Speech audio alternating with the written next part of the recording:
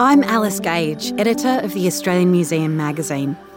I'd like to acknowledge the Gadigal people as the custodians of the land on which the Australian Museum stands. We pay our respect to Aboriginal elders and recognise their continuous connection to country. This is Explore, a podcast that takes you inside Australia's first museum. There are 21.9 million objects and specimens in the museum's collection, and each contains a clue from the past and an answer for the future. Join us on expeditions, in exhibitions and in the lab as we delve into the world of the Australian Museum. I respect that it's an enormous task for us to get there, but it does give me a huge sense of hope that there are so many people in the world right now working on this challenge. This knowledge is embedded and imbued in all objects. I really want to focus on solutions because the solutions are where the power lies, to inspire young people, to change government, to get industry working. Climate change is all around us, and not just the freak weather events that we seem to be enduring on a more regular basis. Ongoing media coverage and online chatter can feel overwhelming. So today we're exploring our landscapes and looking at solutions and finding reasons for hope. We really need to know where we are right now in terms of climate change. And sadly, we're not in a great place. Professor Tim Flannery is the Distinguished Fellow in Climate Change at the Australian Museum. In his 2021 Talbot Oration at the museum, Tim outlined his manifesto for humanity's survival of the climate emergency. And so we're at that fork in the road now where we need to turn things around. But since that year, since 2007, globally, we've produced about a third of all of the CO2, the greenhouse gas emissions that we've ever produced as a species. It's horrific the way that the problem just keeps on getting bigger and bigger and bigger. So in terms of climate change, is there the equivalent of a vaccine? And there absolutely is. And if you want to understand what that is, I can do nothing much better than recommend you watch David Attenborough's witness statement about his life on this planet. And, towards the end of that witness statement, what he says is that what we need to do now is to restore Earth's function. He says that because the current climate system and the balance of gases in the atmosphere is created by life itself. It's created by our forests and by our oceans, particularly. So he lays out a vision of restoring our forests, of repairing the ocean. We can see that damage occurring, and we need to be aware that the oceans, they're the hidden puppet masters of the entire climate system, the oceans. If the oceans are healthy, the planet will remain healthy. So we need desperately to honour that vision that David Attenborough gave us of letting our Earth heal itself, restoring the forests, restoring the soils, restoring the oceans. This is not just a kind of an easy add-on, this is a core business. And if we do that, we still won't have the full drawdown capacity we need. There are, thankfully, a few other options, and I've spent much of the last decade looking at these options, trying to work out where the most effective vaccine lies. One of those options is seaweed farming.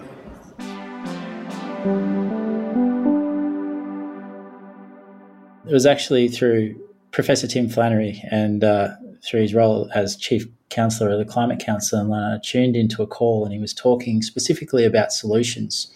And what was interesting to me was one of them was seaweed. Could I just ask you to please say your full name and your title for us? So my name is Sam Elsom and I'm the CEO and co-founder of Sea Forest, and a company that's growing seaweed down in Tasmania. So you actually used to be a fashion designer. How did you get into seaweed? Really through climate change. It was in 2017 and the IPCC released a report depicting some really quite scary graphs actually on the exponential rate of change that we were going to experience as a result of increasing concentrations of carbon dioxide in our atmosphere, and just also illustrated the huge effort that was required if we were to have any impact on curbing that. And it occurred to me at that time that we were doing nowhere near enough. So, I became focused on solutions, and, seaweeds to me at the time seemed remarkably simple as a solution. But when you looked around, or when I looked around, I didn't see a hell of a lot of activity in the space. And so that's really where Sea Forest was born. I began to investigate all different varieties of seaweed that we have down here in Australia and to understand what could have the greatest potential impact, but also what could be the easiest to grow. It was during that research that I discovered work happening up at Townsville with the CSIRO, where they were using, I think there was 30 varieties of seaweed, and they were feeding them to livestock to see the impact on methane emissions. And methane emissions are the second largest contributor to greenhouse gas emissions globally. Methane as a gas having 28 times the warming impact of CO2. So they found through that research one seaweed called Asparagopsis, which is native to Australia and New Zealand, that could actually virtually eliminate methane emissions from livestock. And so that was really exciting. But one of the bottlenecks at the time was that no one knew how to grow it. And so that became our focus, and that's sort of what Sea Forest does now down in Tasmania. We grow Asparagopsis, as well as a few other varieties of native seaweed. How does the seaweed work to abate methane in cattle? So of all the 14,000 species of seaweed, Asparagopsis is the only one that has this special sort of cell structure. It has small gland cells that look like little yellow sacs, and it's inside those gland cells that the seaweed synthesizes all of these bioactive compounds from the ocean. And it's those compounds that, when fed to the cattle, they react with the enzymes and the microbial community inside the rumen, and they disrupt the production of methane. And in doing so, they improve feed efficiency. So essentially what you're doing is, through the avoidance of methane, you're creating more growth or more milk. And so you're getting an uplift in productivity. So not only are we having a positive environmental impact through the emissions reduction, but we're also increasing productivity for livestock farmers. But just a very small amount of seaweed can be fed to livestock. So when we feed the seaweed to livestock, it's only 0.2% of their diet. So a very, very small supplement that goes in with whatever else they're eating. And that reduces the methane emissions. And because methane is 28 times the warming impact of carbon dioxide, that has exponentially greater impact on reducing emissions. So one cow would produce anywhere from 2.5 to 4 tonnes of carbon per annum. Feeding them just 10 kilograms of our seaweed in 1 year will virtually eliminate that amount of emissions. And so when you extrapolate that over the number of cattle in Australia, you can see that there's a significant solution here in such a nature-based solution. Sam has been lucky enough to team up with Rocky Denise, a professor of aquaculture on the Sea Forest project. Rocky's special because he actually introduced that seaweed into the CSIRO livestock trials back in 2016, and the people in the world really who are experts in this seaweed all did their PhD under Rocky. And we're very, very fortunate at Sea Forest to have a lot of those experts in seaweed working on the solution for us. We've cracked the science, and it does take science and asking questions of nature to solve these types of problems. We couldn't be where we are if we hadn't solved that scientific question early on, and I think that's sort of part of the why I have so much respect for Professor Rocky Denise and his willingness to give up his position at James Cook University to join Sea Forest full time. He's moved down to Tasmania with his wife, and he's absolutely, completely dedicated to the cause. As much as I'm giving my life to Sea Forest, he is as well, and there are others. But if we didn't have that science at the core of the business, we wouldn't have made much progress at all. Sea Forest is the only seaweed marine farm in Australia that's commercially growing Asparagopsis and using it as a fuel source for livestock. It's a brand new industry, and it's really exciting to be a part of a new and developing industry. But most importantly, I think it's really exciting because it's an environmentally positive industry. And also we're operating in a regional part of Tasmania. I think that's really cool too, in providing employment. So seaweeds rely on 3 basic things. They need nutrients, carbon dioxide and sunlight. And so we deliver the nutrients and the carbon dioxide through the seawater. And unlike most land-based aquaculture systems, our effluent is cleaner than our intake. The seawater is more alkaline. The increasing atmospheric concentration of CO2 has led to an increase in the acidity in our ocean. So there's about 26% increase in acidity in our ocean as a result of increasing carbon concentration. So we need to reduce the amount of carbon in our ocean, and seaweed is a great way for us to do that. But what I think is really special is with being able to scale this solution in terms of climate change. Seaweeds can be a carbon sink. So through photosynthesis, they draw down enormous amounts of carbon. They grow really quickly because they're completely immersed in their food source. And then ultimately 40% of the biomass that we harvest is carbon that's captured from the marine environment. We have to keep talking about it. We have to bring these kind of tangible things to market. As soon as people start seeing an option on the supermarket shelf, for example, people need something tangible, and I think then start to sort of see the potential. It's a very exciting industry to be developing, but it's all new. So I think the world will be ready. It's just going to take some time. Even though the consumer market might not be ready for seaweed, Sam's seeing a strong interest from a bunch of massive brands and companies. We've had a lot of really exciting projects happening over the last 2 years. So we've been working with not just cattle. So the seaweed works on all ruminants, so any animals with 4 stomachs, and they are sheep, goats, cows.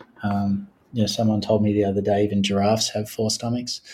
We've been working with a sheep farmer or wool farmer down in Tasmania who's been supplying to Australian tailoring brand MJ Bale. For the last 2 years, we've been working with those guys, and they're now producing what they're calling net zero knits and carbon neutral suits, which is really exciting. And we've also been working with a company called Fonterra, which produces mainly dairy products. So they've been feeding it to their dairy cows also on farms in Tasmania, and looking at, what the impacts are on milk flavour and milk production. In the beef industry, we've got a number of different trials underway at the moment with universities to validate on a much larger scale the abatement. And as well as that, we've got a world first trial with major beef pastoral company AACO. So that's really exciting. And also a great grass-fed trial with a burger company called Grilled. So there's lots of really exciting things happening. And I think what I've been most inspired by is just the way that the whole industry is shifting in the way that they're thinking about climate change. In the short time that we've had Sea Forest, we've really seen that shift, the level of engagement and farmers keen to adopt.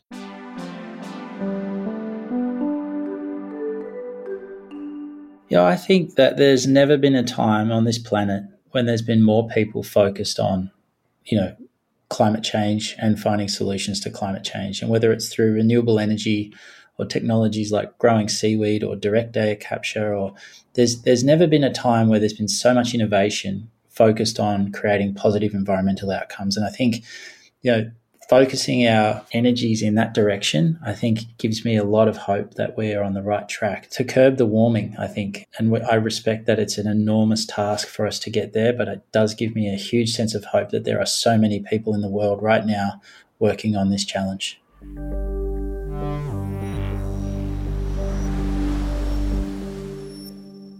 Tim Flannery suggests that when thinking about how we can better manage and maintain our environments, we have a lot to learn from Aboriginal and Torres Strait Islander peoples. We have had 2 centuries of pioneering destruction of our environment behind us.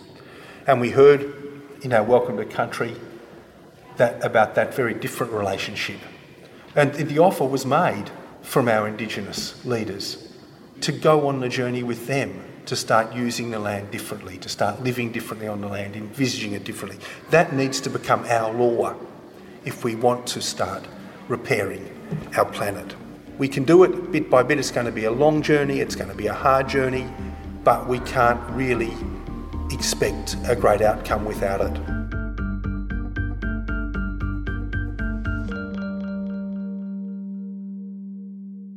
Dr. Mariko Smith is a Yuin woman with Japanese heritage, and she's manager, First Nations Collections and Engagement at the Australian Museum.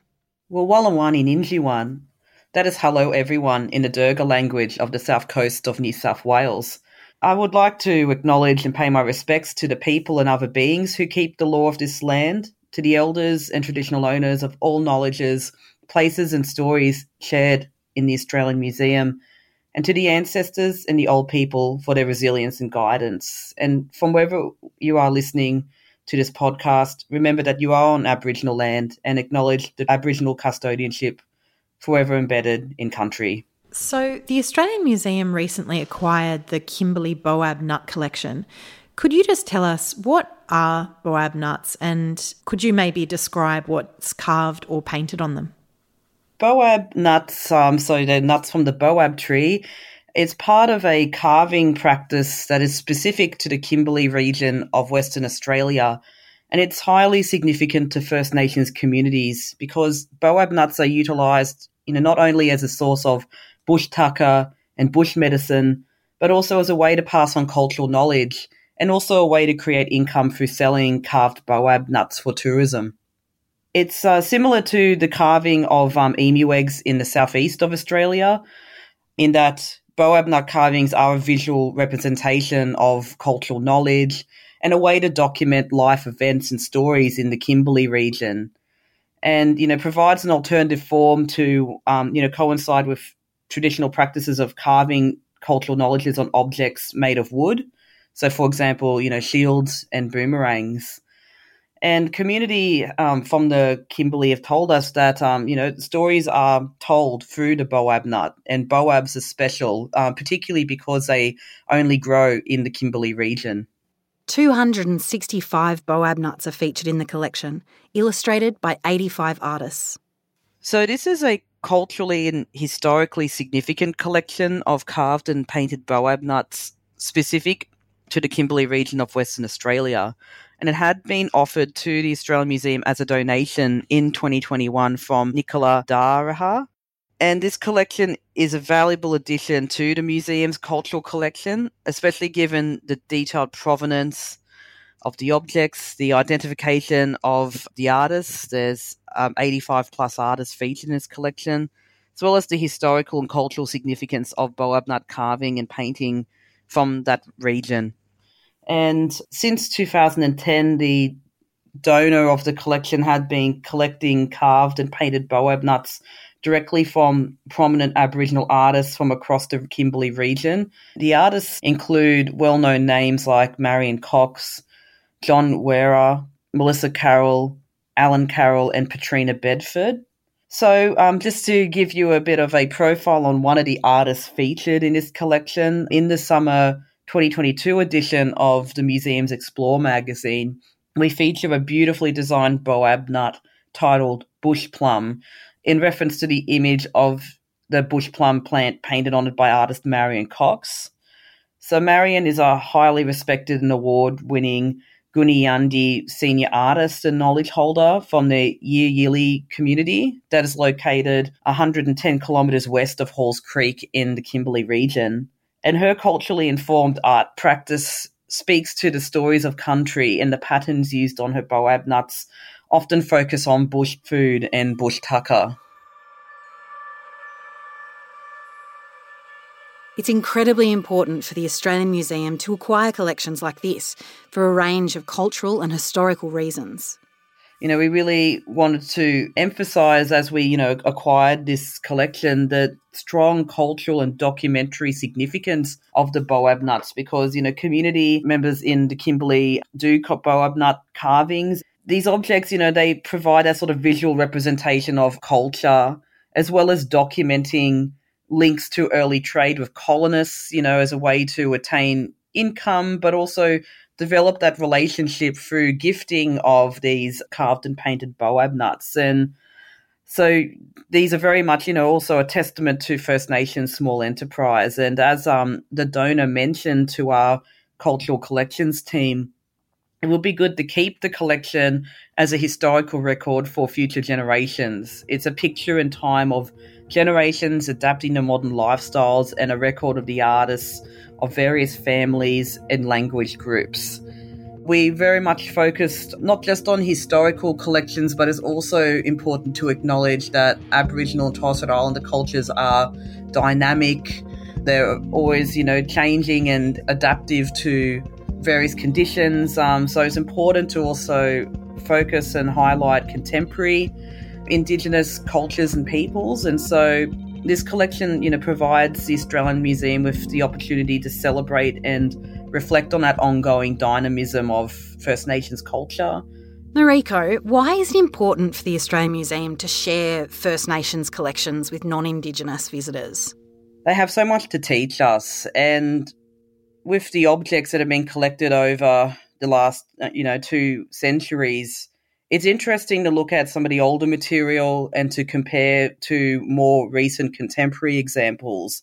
And I'd like to draw listeners' attention to the Tasmanian shell necklaces, because when you have a look at some of the older examples of shell necklaces from like the 1800s, early 1900s periods, looking at the size of the shells, the type of shells, the Marinere shells, for example, there's so many different types. There's beautiful, pearly, luminescent, smaller ones that are like you've got black, white, and different colours.